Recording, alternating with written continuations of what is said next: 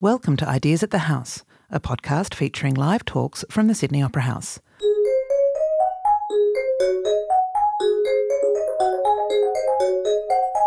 I'm Nikia Louie, and I'm joined by dramaturg writer Donna Rabella, Anissa Violet, writer-actor, two of the writers, including myself, as part of Playwriting Australia's Dear Australia project, a project which brings 50 playwrights from across Australia to write a postcard to Australia, thinking about the questions of who we are now, what is at the heart of us, what are we paying attention to, and where are we going in the future. I am so excited to talk to you today. As are we. It's great to be here. Before we begin, I'd like to acknowledge the traditional owners of the land that we are on, the Gadigal people of the Eora Nation. But I would also like to acknowledge the elders and people who went before us who told stories. Yeah. I have a firm belief in that a community can never know its future if it doesn't know its history. Yes. So in saying that, this is a Dear Australia project, but I'd like to acknowledge that this is a continent that is now called Australia, but it is land where sovereignty was never ceded. I am a proud Gomeroi and Torres Strait Islander woman, and I grew up on Darug land in Western Sydney. I would love to ask what country you grew up on. I grew up on Darug in Western Sydney, but I currently live in a local government area that acknowledges the Wangal and the Gadigal. Wonderful. I grew up on the land of the Darug Nation. Yes. They're a really big tribe. Yes. Yes, exactly. We didn't know we all got Darug in common. Now, just to give people a little bit of an idea of where we are right now, we're in the Joan Sutherland Centre in front of hundreds of empty seats.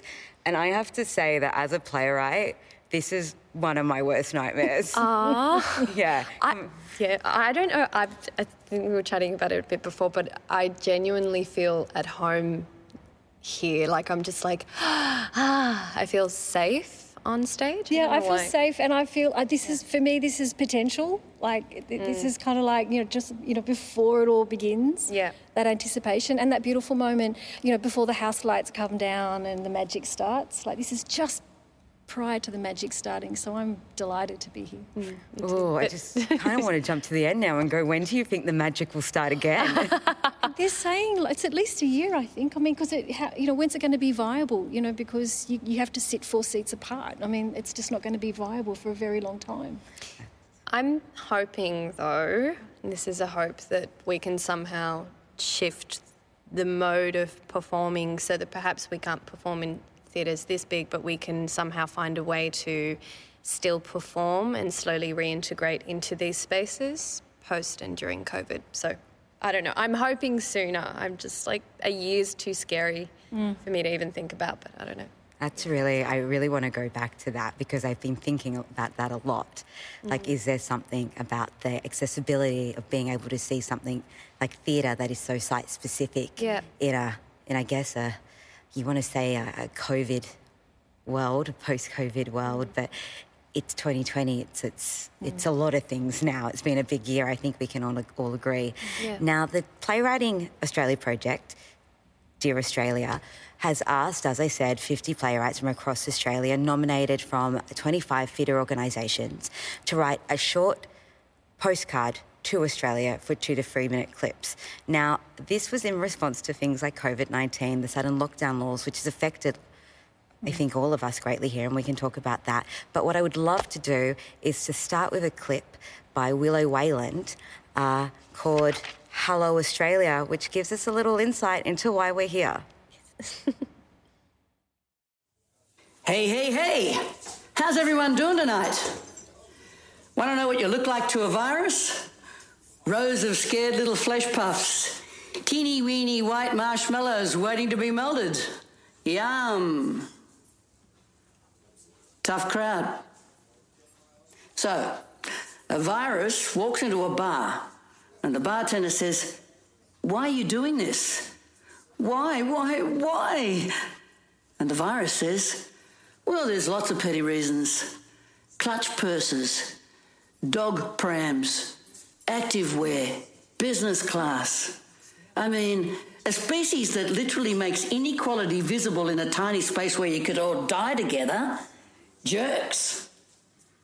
The snooze button Stop pressing it. Touchless bathrooms. They don't work. All this hand washing and half you waving your hands under the tap like maniacs. Vibrating ab belts? Please. The like button? You're pathetic. Tween marketing. We make our own hell, don't we? And what about the time you blamed a generation of gay men for a virus? How you ostracised them as untouchable, while you ran ads about how it was the Grim Reaper. Have you considered that you may deserve this? What's weird is, it's not my killing that seems to bother you, it's that I don't discriminate. Even though I do draw the line at children. You just can't seem to believe that you're not special enough to be spared. When the bartender asks why, I don't consider what a nice dad he is. I just say, yum. I leap in his mouth and devour his lungs one by one until he screams that he cannot breathe. There is nothing more awful than a hypocrite posing moral questions. Sure, I'm filling random people up with pus, but your law enforcement officers are standing on throats, and when they hear the plea, I cannot breathe, they press down harder. Hey, you. Yeah, you. You there in the front row, the sweet couple with the nice haircuts and the cashmere cardigans. I have a question for you. Who causes the most suffering? You or I? What a clip. Yeah. What a monologue. Yep. What a postcard. Yes. Now, did you think that is what a virus would look like? In a comic setting, yes, I think that's a perfect depiction of a virus for me. I think the costume nailed it. Yeah, It's I pretty think it was great. awesome.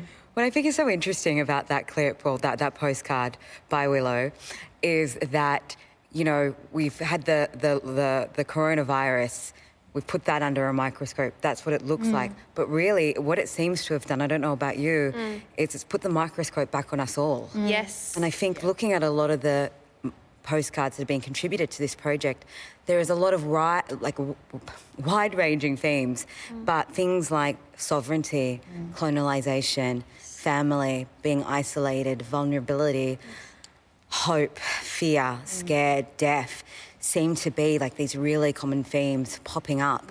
I would love to talk to you about your projects. Donna, can we start with you? Yeah, I mean, that was wonderfully savage. I love that one that sort of puts us under the microscope as a species, that one. Yeah.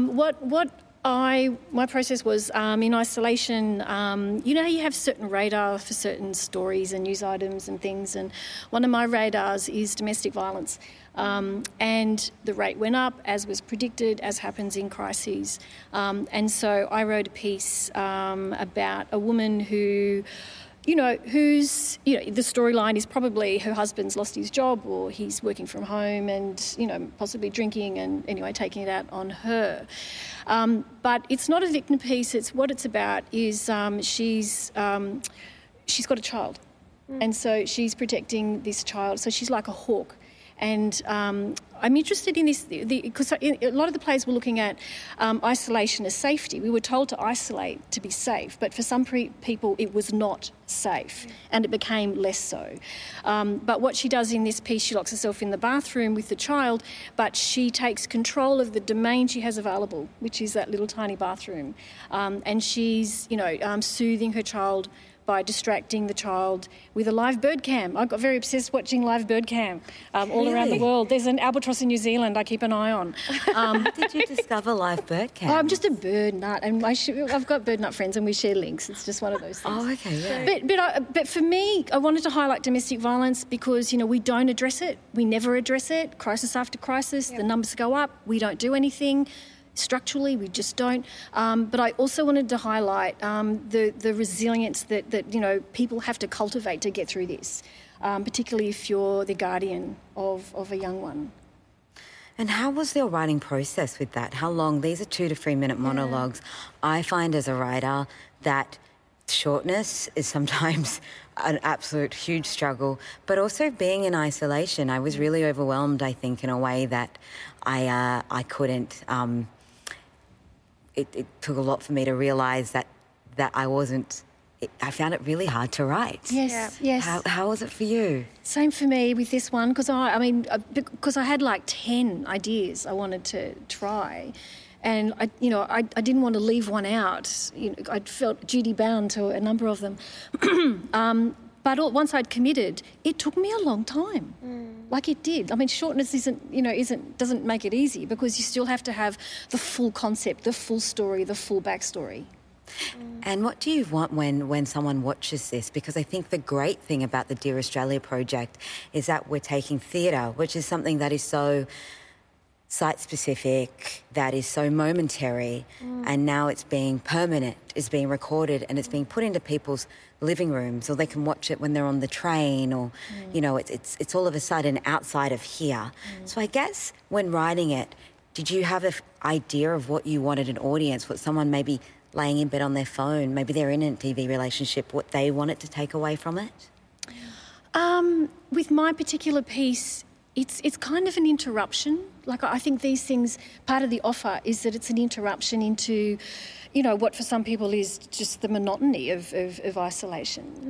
But also too, it really is about, if you live with violence, the strength and resilience that you have to have. And part of it, I think, is by having a play like that out there, it's saying, I hear you, I know you're there, something has to be done. So part of it is just that.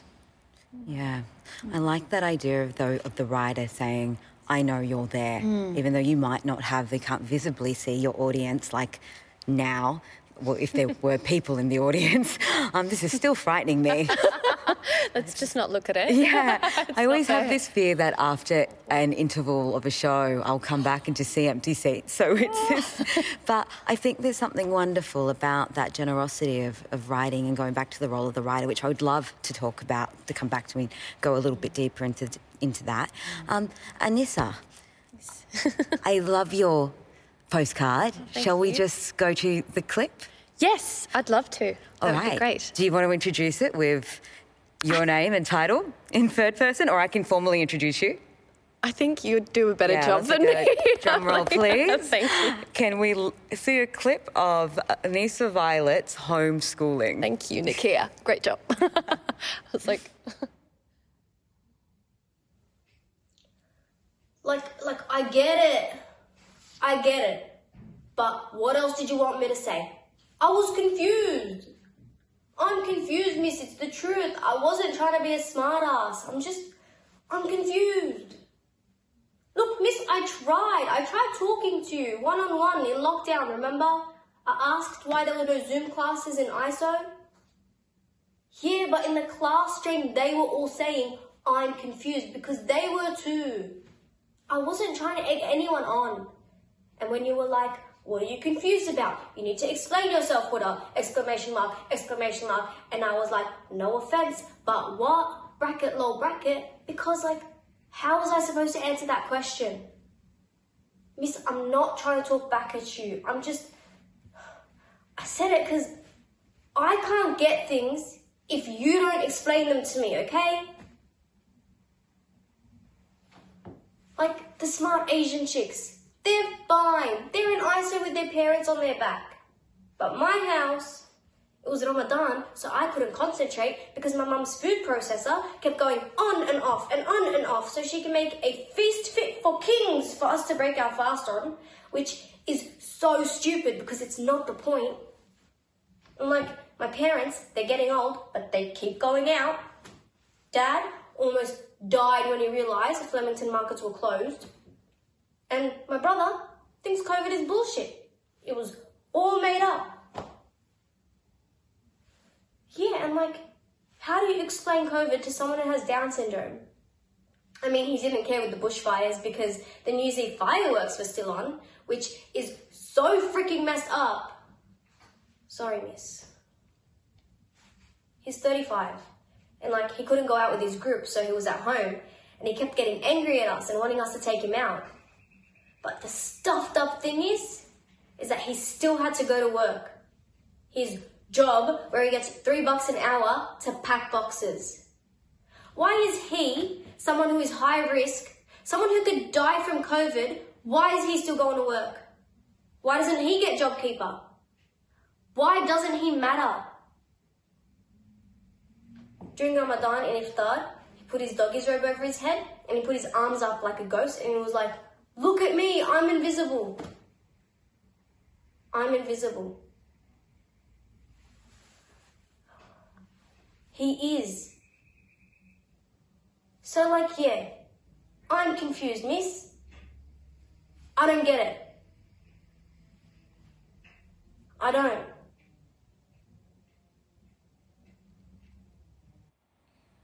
Wow, that's really powerful. Some of the questions as part of the Dear Australia project that really spoke to me, and I feel really came out in that clip, is that idea of what is happening right now and trying to make sense of that. And what are we not paying attention to? Yes. What's kind of falling through the cracks of our communities and our countries? So I would love to hear about what inspired you to write that. Thank you. So when I was asked the question, who's falling through the cracks, I immediately thought of my brother. So I have a brother who lives with Down syndrome, and for me, he has a different ability to other people. And during COVID, I witnessed his trauma, his pain, I think throughout his life, he feels like he's not seen and he's not heard. But during COVID, it was magnified. It was just like he didn't understand what was happening, but worse still, it was like the tiny things that the parts of his life that gave him autonomy were taken away. He was no longer allowed to go out with groups. He was no longer allowed to go to the shops. And my first question was, okay, I actually contacted Playwriting Australia and I said, is there anybody from a different ability who's part of this project? Because I was just like, we need to hear from them right now. Yeah. And I felt a responsibility to offer a slice to our country of what someone living with Down syndrome, living with a different ability experienced during this time.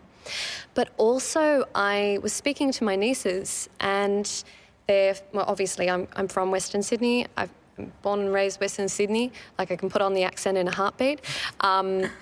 And I sort of asked my nieces, I was like, how are you going with homeschooling? And they were struggling because not once did they get a classroom session where their teacher was speaking directly to them.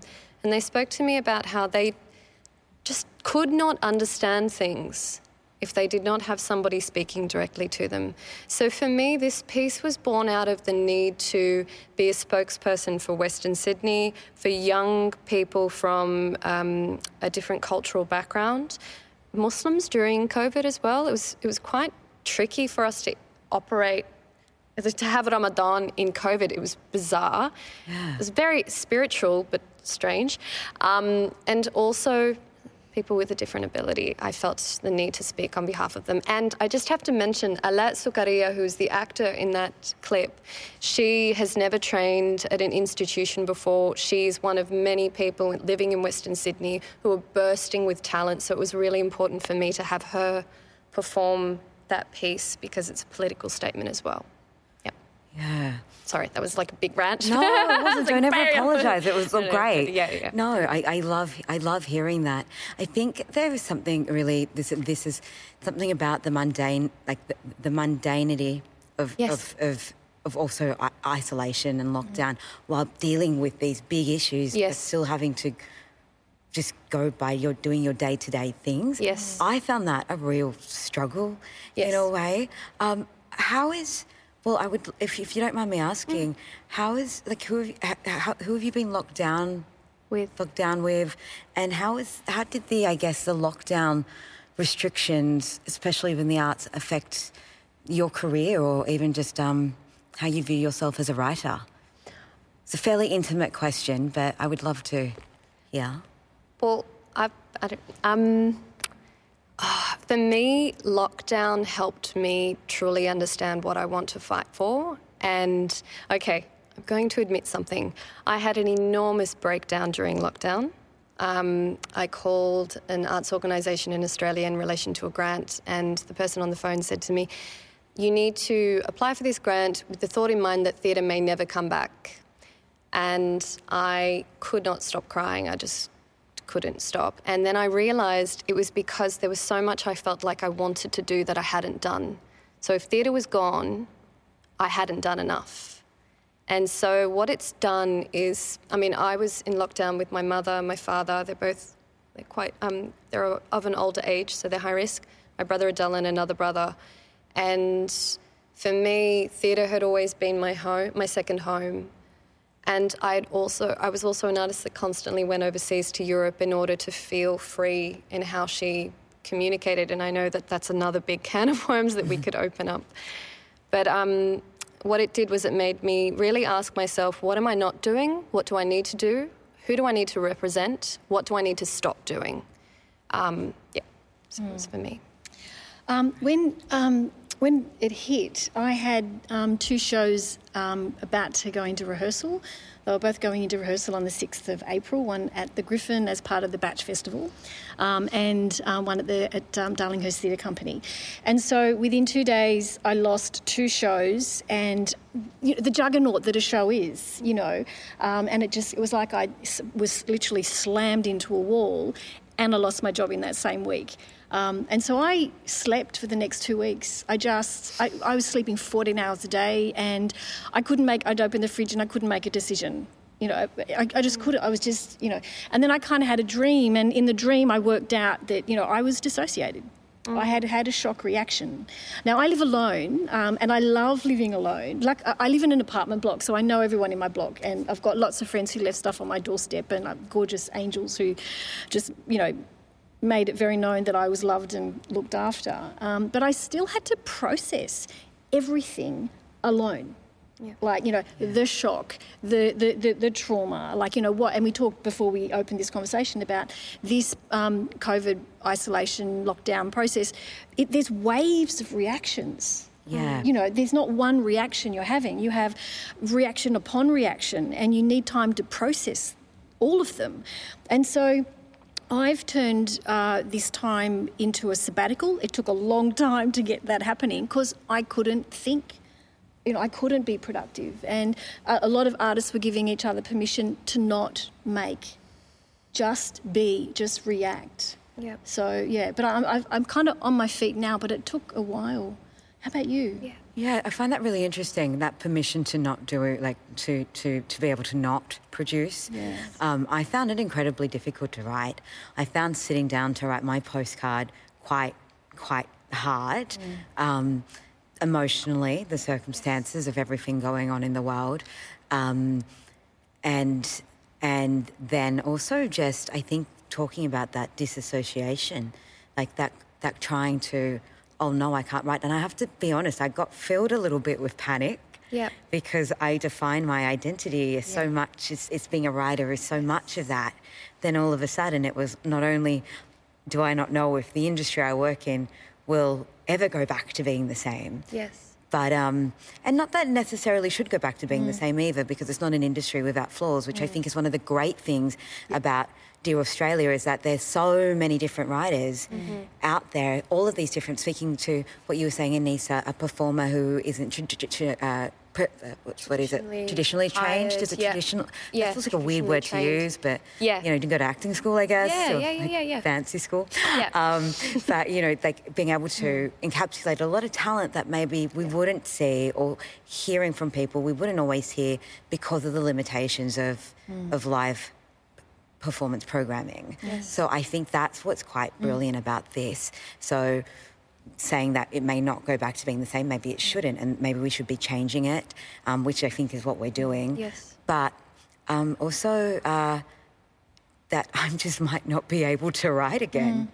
There was so much going on in the world. Does that make sense? It does, because you're also processing, like I remember when I was sort of, naming dissociation, and then I wrote a blog post and I wrote myself back into awareness, and so writing did do that for me. But I was doing that while I was looking at parks off New York being used to bury extraordinary numbers of people. Like it was just kind of like, what has just happened? Not to me, but to the world. It was just huge, too huge, and you're trapped inside four walls. Totally. I wonder what I would like to ask. We were speaking. What you got me thinking about, Donna, that idea. So when I wrote my piece, when I wrote it, it felt like a relief in a way because it was like, finally I've gotten something on a page. I hadn't written down anything on a page for weeks. So it was galvanising in a way, it kind of hopeful. I think they were only short and I got to the end and I started crying on my couch. With where your career is going now, have you had to reassess what it is to be a writer and what your identity is as a writer, either of you? I've been thinking, because theatres may not open for, a year or two in the way that we know them, I've not really worked across platforms, and so, but I mentor a lot of people who work across different platforms, but I haven't myself done that. So I'm thinking more seriously about, how can I do that? I don't know. I'm still thinking, like, how do I survive this? And the day job that I have, like, that might not, we might lose those jobs. Yeah. And so I'm actually just bewildered. I don't have an answer because I'm still bewildered. I don't know where I can put my skills. You're right in the midst of it. Yeah. You're still figuring it out. Anissa, what about yourself? Has this, you spoke, the tears of there might not be an industry to come back to. Has that changed how you think of yourself as a writer or what a writer is to you?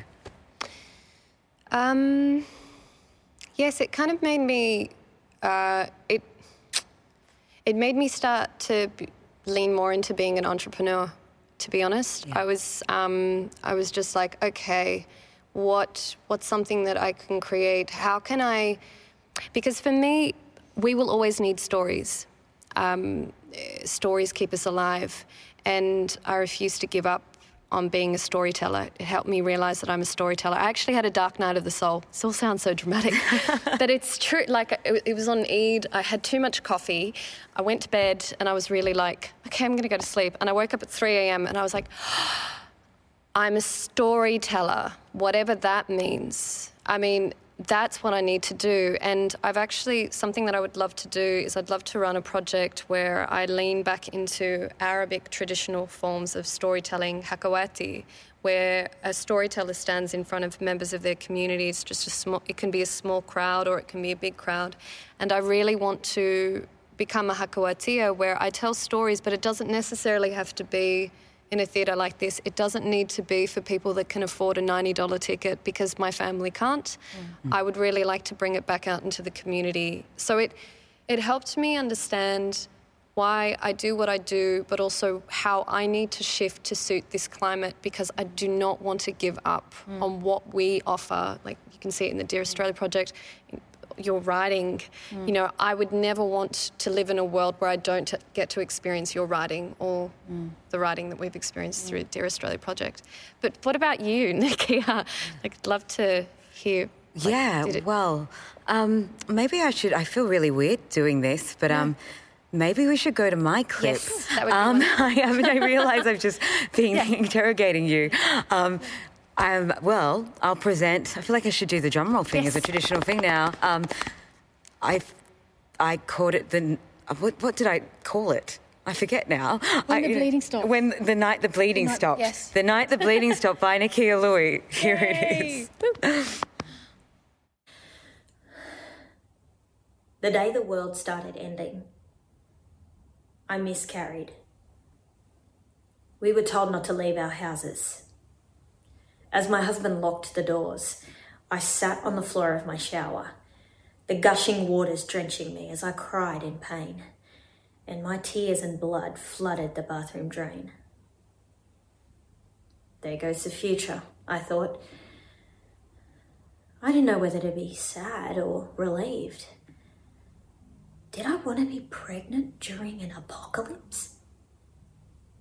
I wondered if it was my fault because I didn't know whether I wanted to bring a baby into the world in the first place, even before it started ending.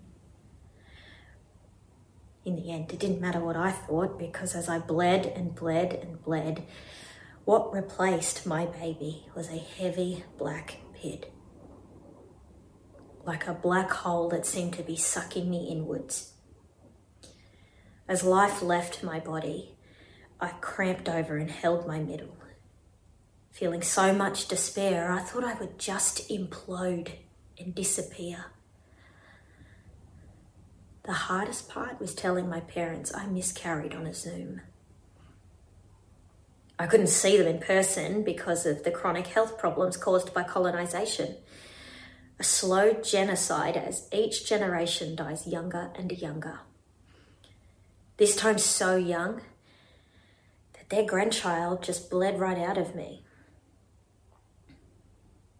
I spoke to my doctor over the phone. A very convenient way to get all the numbing drugs I needed. My husband and I played heads and tails and created a suicide plan as to who would kill the other first, just in case. But nothing changed. I kept on bleeding. I kept on eating. And then I stopped dreaming. Who knew the end of the world would have Uber Eats and endless Netflix? That little black pit continued to throb in me, and I started forgetting the past. Memories became deja vu. No memories made death easier. But just as I thought the world would end, not with a bang, but with a whimper, a black man is killed on a street in another country, but a country with the same story as mine. Images of black bodies being brutalised started flooding TV screens. Images I'd seen all my life. Images I'd gotten used to. Then I had a dream. A little brown girl came to me and told me she was my daughter. We sat in my late grandmother's house and my daughter held my hand and she spoke to me. She told me, dear Australia, this. There was no Australia. No world to lose. No utopia to save. She told me my ancestors loved me, and so did she. Then I woke up. That night, the bleeding stopped. And suddenly, the little dark pit in me became white-hot anger. A raging question mark. From the destruction, could there be something new? Something better? That's when I realised that my whole life has always just been creating life out of darkness. Creating a life in a world that didn't want you. That was my inheritance as a First Nations woman. That is when my anger came back. And the world stopped ending. Because the world has ended again and again and again. And I was loved, I am loved, and will still love. As the world burned, I finally started to have hope again. Yes. Beautiful. Yeah. I think part of that for me and why it was very personal, but it made me think a lot prior to, when we went into lockdown, thinking about, yes, I'm a writer, but I'm also a First Nations person. Mm-hmm. And for me, that gave me a real sense of, when I made that realisation, if this makes any sense, I started to finally be able to have hope. When I kind of saw, what was interesting is that you have this coronavirus, we're all in lockdown, then you realise that actually the world is maybe a broken place, and the reason that so many people have been vulnerable and fallen through the cracks is because this isn't I'm just repeating the monologue. There isn't a utopia. I started thinking a lot about my mother and my grandmother and my great-grandmother and my great-great-grandmother and the struggles that they've had to face fighting colonisation in Australia. You know, little things like my mum grew up in a tent hiding from the Aborigines Protection Board. You know, you know, genocides, you know, even just things like chronic health problems. And, you know, in lockdown, I've had a lot of family members die during this time period as well. But I guess what I'm saying is I was thinking about those women and I thought, well, they've always created life out of nothing, right? And it's really easy to kind of go, oh, it's easy to give up. And it made me kind of think about what a writer is. And I always think maybe a writer is just speaking truth to the world as you see it. And that does have a crossover with activism. And maybe at this time when things are at our lowest is when we actually think we can break it and make it better. Yes. And that was a bit of a ramble and probably not making lots of sense, but I've been thinking a lot about that, and there's quite a number of amazing First Nation writers that are participating in this project. And this idea of the past and colonisation, but so many, what was surprising, and Anissa, you brought this up before, what was so amazing is First Nations people with this, like, we're constantly fighting to be recognised in this country, just to be seen and have our past acknowledged. What was interesting is that so many of the works from First Nations people I found, or works where, you know, racism came up a lot, is that it's actually speaking to the future and changing it, which I found really hopeful. And I think as a writer, I think, you know, if you can see it, you can be it. If you can hear it, you can say it. And that's what our stories are. And we have to fight really, really hard to not have them taken away from us. One of the things that really stood out for me with the First Nations works was this idea that this is not new. We know contagion. We know smallpox. We know social distancing because people don't sit with us on buses. You know, we know isolation because of the mission experience. And so the reframing by First Nations writers of this crisis in terms of, you know, for them, we talk about, you know, in this unprecedented time, but for First Nations people, this unprecedented time is 240 years old. And so part of the future is actually seeing that, you know, making all of us aware of that. I really like that. And as in speaking to the future, how do you speak to the future as a writer in your practice? Your character and what you were saying, I mean, you know, you're standing on the shoulders because your character goes forward when there's the connection made with ancestor. Yes. And so, you know, for me, it's this idea of legacy. Like, you know, I will never finish what I set out to do. Like all the changes I want to make, you know, with diversity and all of that, they wouldn't, you know, all the gains that I've fought very hard for gender equity and parity and all of that. You know, there's a lot that's not going to finish by the time I go. But, you know, you just keep the flag flying and I think that part of what, you know, I want to come out of this experience is the idea of, you know, a new legacy, because we're leaving, you know, the legacy's crap. I mean, you know, it's kind of like the first clip. You know, it's kind of like we're a dumb species. You know, and if this is nature saying, you know what, time's up, you know, it's kind of like, yeah, fair enough, you know, we're a dumb species. But you know, that's sort of the jokey end of it. But it is about legacy. Like for me, you know, the stories you tell, you have to be aware of what you're putting in people's heads. You have to be aware of the politics of the form, that you're using. You have to be aware of, you know, the characters you're privileging. And I'm very careful when I choose all of those things because that's my legacy and that's the activism. So I choose to spotlight certain experiences and not others. And and certain forms and not others. And so, you know, and I'm just one of many doing that. So, yeah. I think that's interesting what you're saying about activism, because there's been so much talk about activism and what that is when speaking to Black Lives Matter and Aboriginal deaths in custody, especially from non-Aboriginal people. If we look at Australia, this idea of being complacent is being complicit, and that we all have something to say, and we're engaging with the politics of everything every day, because politics are humanity, because we live it. You know what I mean? Speaking to that activism, what I find really interesting in what you're saying is, and it goes back to something you said earlier about putting a piece of work into someone's, like, wherever they're watching this, and letting them know they're not alone. Because I think one of the biggest things that, like, we know, I don't know about you, but like one of the things I'm ruminating at this moment, at this time, is that things do need to change. Yes. You know, and this project is one of them, us having this conversation is one of it. Yes. But change requires solidarity. Yes. And solidarity is incredibly difficult to achieve when people are locked in their homes.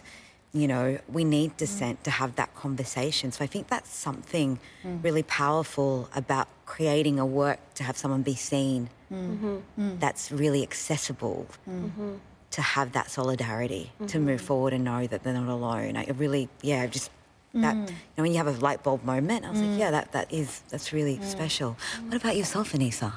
Oh gosh, for me, this process and what I would really love to come out of this time is a new normal where we see that number of First Nations riders on stage and screen as the baseline normal. Like, for me, that was one of the most exciting things about the Dear Australia project was to see that many First Nations riders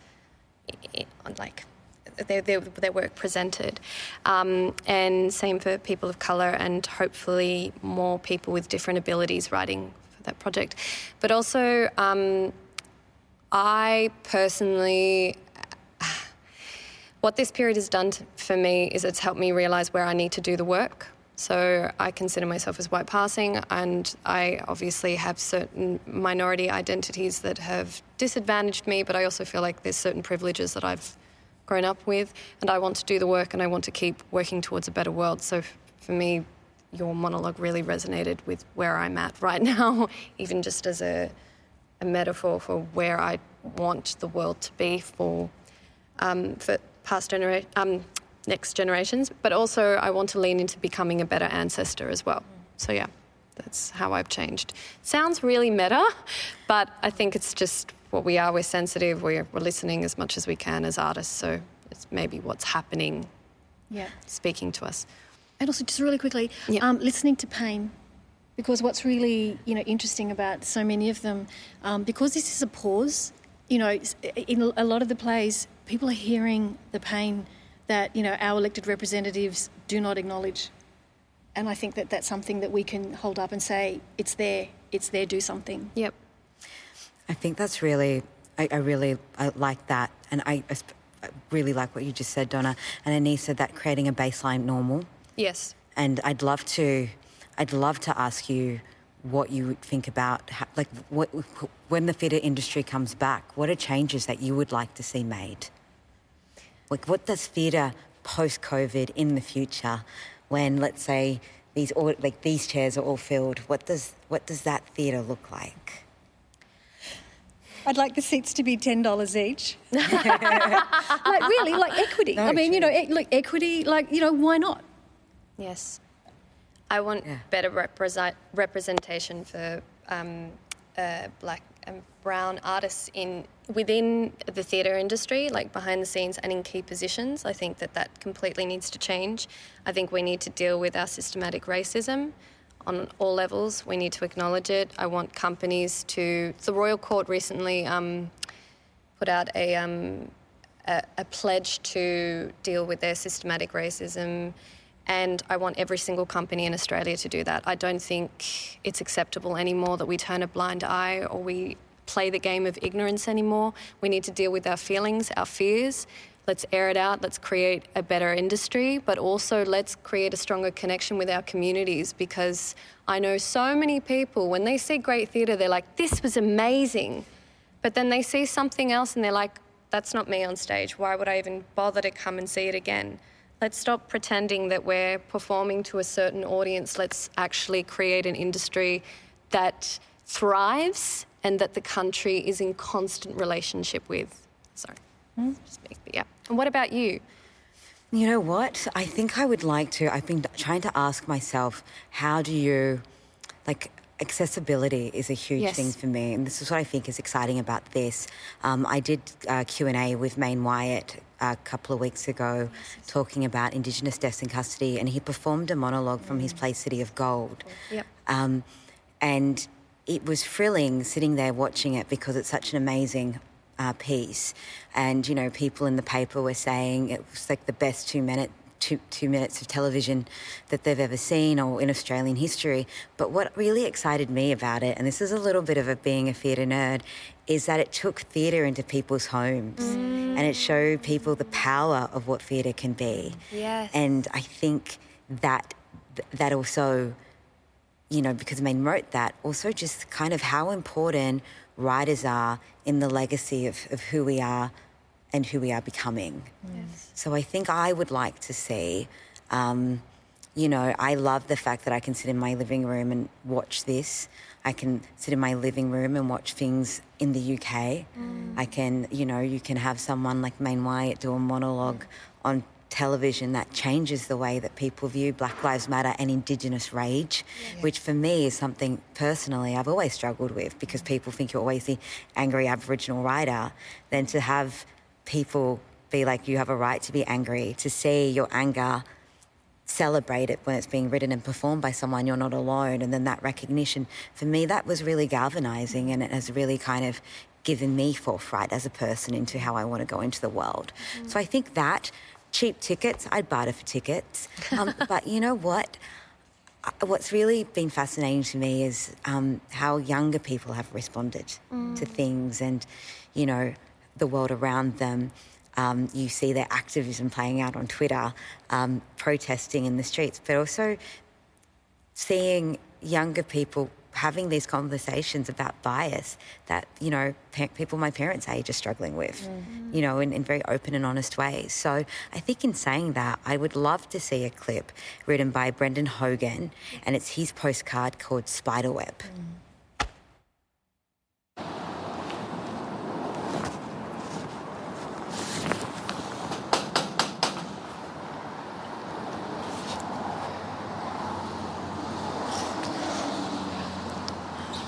The playground's closed. The council put up a sign saying no one's allowed to play. But it's the only one, so I'm still gone. I mean, what are they going to do? Fine a 12-year-old? You get the swing to yourself and the slide, and best of all, Caleb Green is nowhere to be seen. Remember when we used to play King of the Castle? And he'd sit on top of the spider web and wouldn't let anyone else get up. We were all just scrambling up the ropes. And he was yelling and kicking and spitting until we just fell through the web or gave up. I gave up, but you didn't. You just kept going back up and up. And then when you were almost to the top and everyone could see Caleb was going to lose, he changed the game. He always changes the game when he's about to lose. And everyone just lets him. Yesterday I just sat up there, alone. I just watched the street and thought about all the little people stuck in their houses. And I thought about you and the thing that happened before lockdown. I made this card for you.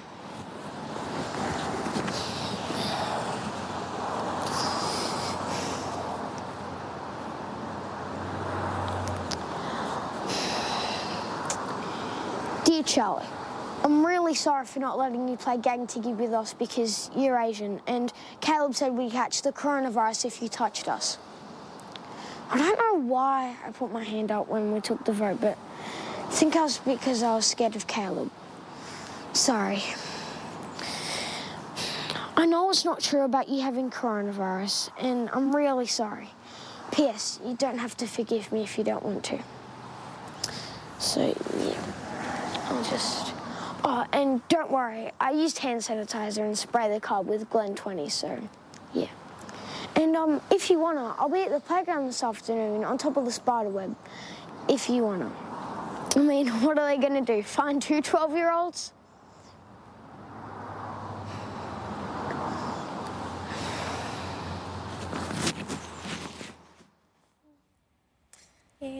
I just love that. Yes. Like a kid So great. engaging with something that a country is having such difficulty doing, or the world is having difficulty doing.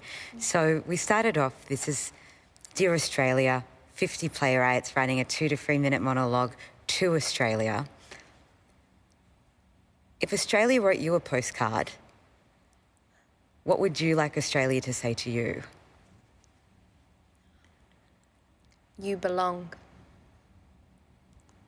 Oh, was it just a line? Sorry, it just came to me. I was like, sorry, it's just you belong. I would like the postcard to say, we will take care of the recovery and we will reset our systems. That's a bit, yeah. So that they're inclusive. I think I would like mine to say, Dear Nakia, I'm trying. Yeah, great. Cheers. Yep. XX. Yes, great.